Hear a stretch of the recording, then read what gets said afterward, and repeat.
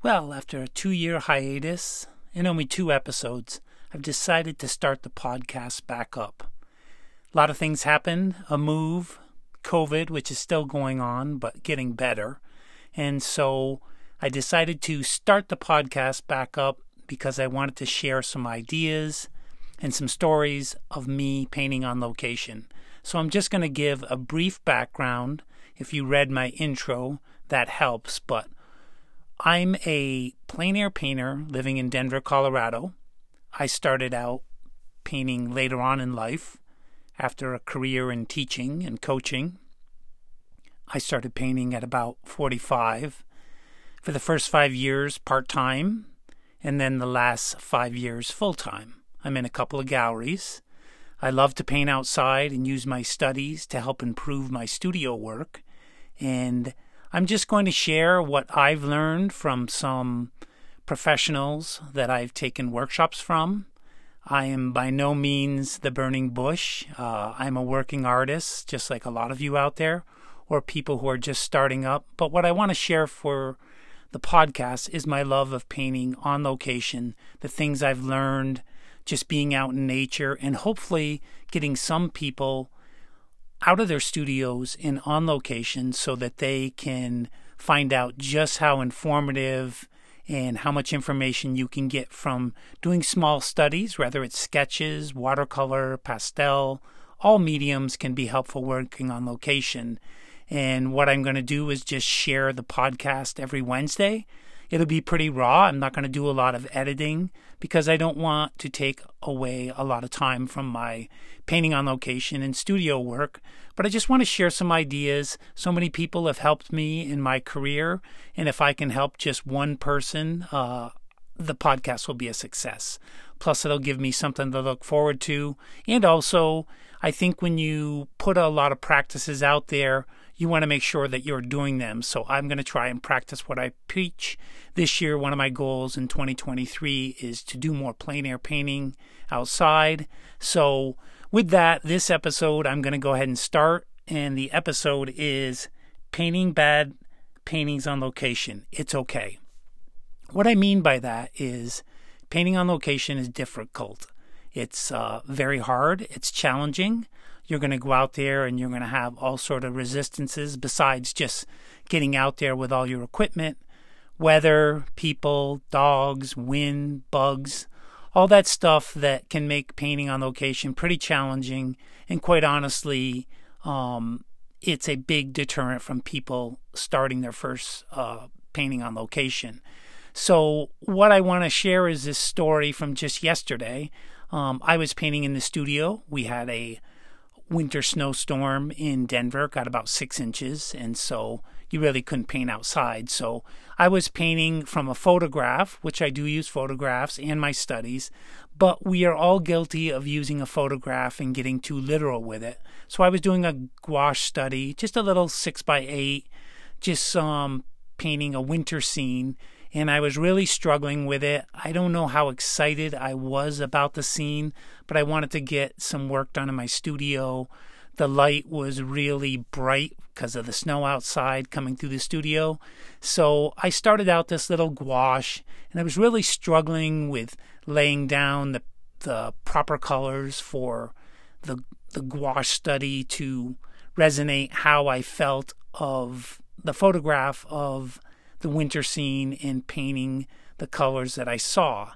And the color got really kind of, I wouldn't call it dirty, but just opaque. And I wasn't excited anymore about the study.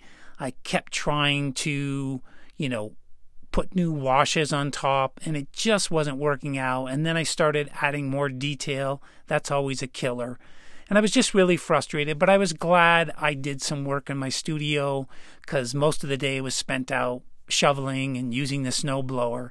So I was glad for the opportunity to just get a little study in. But later on, it did clear up a little bit, and it was still snowing, but not too hard. And I wanted to go out and get some exercise. So there was enough snow to put on my snowshoes. And I decided, you know what, this studio piece really didn't work out. Even though it was just a study, I wasn't very happy with it. So I wanted to go out and snowshoe, get some exercise. But you know what? I said I wanted to do a little on-location study. It was still snowing a little bit, so I couldn't go out and use gouache. I couldn't use watercolors with paper because that just wouldn't work with the wet snow. It was already 3:30. I didn't have that much time. I didn't plan to paint outside, so my oil kit wasn't ready to go. So I said, what can I do? And maybe just go out there and get a little sketch with something that could take the water and still give me something of just taking some notes. So what I did was I had some Gator board that had already been textured with some paint, and it was only like about a 4 by 6 piece, maybe even a little bit smaller than that. I think maybe 3 by 4.5. And I took a shelf from one of my easels, and I figured I would go out on location, just use a little tin in my hand, use the Gator board, and the medium I came up with that would work. And even if the snow started coming down a little bit, I could still get a little study, was oil pastels. So I didn't grab all my oil pastels. I just grabbed a handful, some white, some burnt umber, some blue, I think a sepia, and also a yellow ochre. And I snowshoed out about 1.5 miles.